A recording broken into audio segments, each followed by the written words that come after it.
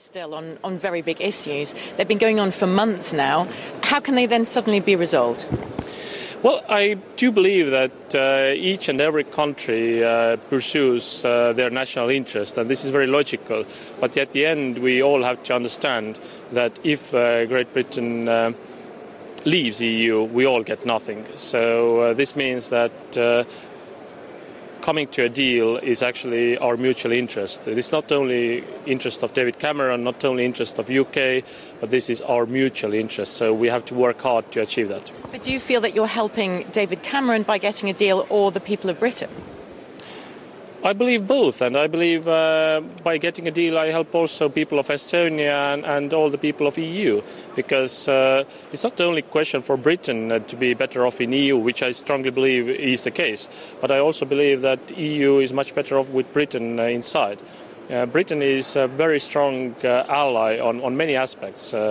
Security questions, Britain is a very pro-market economy country. This is something that I value very highly as well. We need more trade, we need stronger single market, so things like that help to make EU actually a better place for all, and thus I believe that this is our mutual interest. But is it a fairer place with this deal? I mean, your country also has voiced objections to the idea that EU migrant benefits should be cut in the United Kingdom, and for how long? Well, my country is a kind of exemption in this case because our child benefits are quite high compared to our living standards. So our child benefit levels are very comparable to the UK level, and the potential indexation is not a huge issue. So I can be supportive of the deal in these aspects as well. But on the in-work benefits, the tax credits for low-paid workers? Well, I do hope that we can reach a mutual agreement. I do understand that we are not actually considering whether the status quo can continue or there is an alternative.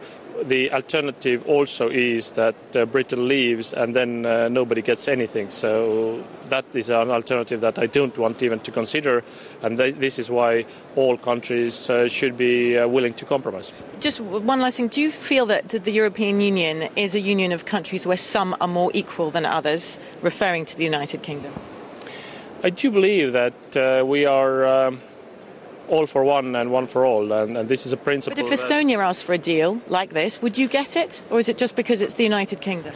Well, I do believe that Estonia has got a lot from EU. I believe that having friends and allies that we have around the table is a very, very important thing for us. And you don't think this is special treatment for Great Britain? I'm 100% sure that whenever Estonia needs Great Britain will be there for us as well. So I'm very confident on having us together. There you go. That's how the deals are done. And that was the Prime Minister of Estonia, Taavi Rurava, speaking with Katja Adler. Let's get a more European perspectives now. First of all, from the BBC's Adam Easton in Poland and Jenny Hill in Germany. First, Poland. There's been talk there of strong objections to welfare changes for Polish workers in the UK. What's being said in Poland about that? Well, Owen, yeah, that is the key issue here for not only Poland, but the Czech Republic, Hungary and Slovakia, who are sort of presenting a unified voice in Brussels today. All of these countries want the UK to remain inside the EU. So they do want a deal. And they even have shared sort of views of what the EU should look like, one with strong national parliaments, not ever closer political union. So I think there is the will to get an agreement. And there's also the fact that it seems that it's been done, that this benefits, social welfare benefits, will not apply, the restrictions will not apply to the Poles, the Czechs, the Hungarians who are already living and working in the UK. Now, that's a big issue here because in a country like Poland, there's more than 850,000 Poles living in the UK. So if Warsaw could say, look, we've secured their rights, that's a big issue. And therefore, the countries like Poland and the Czechs and the Hungarians and the Slovaks, if they get that, they can perhaps compromise on some of the other issues. But these other issues, again, are refer to welfare benefits. And obviously, these capitals want to present as good a deal as they can to their own electorates. And we've got issues here of child benefits.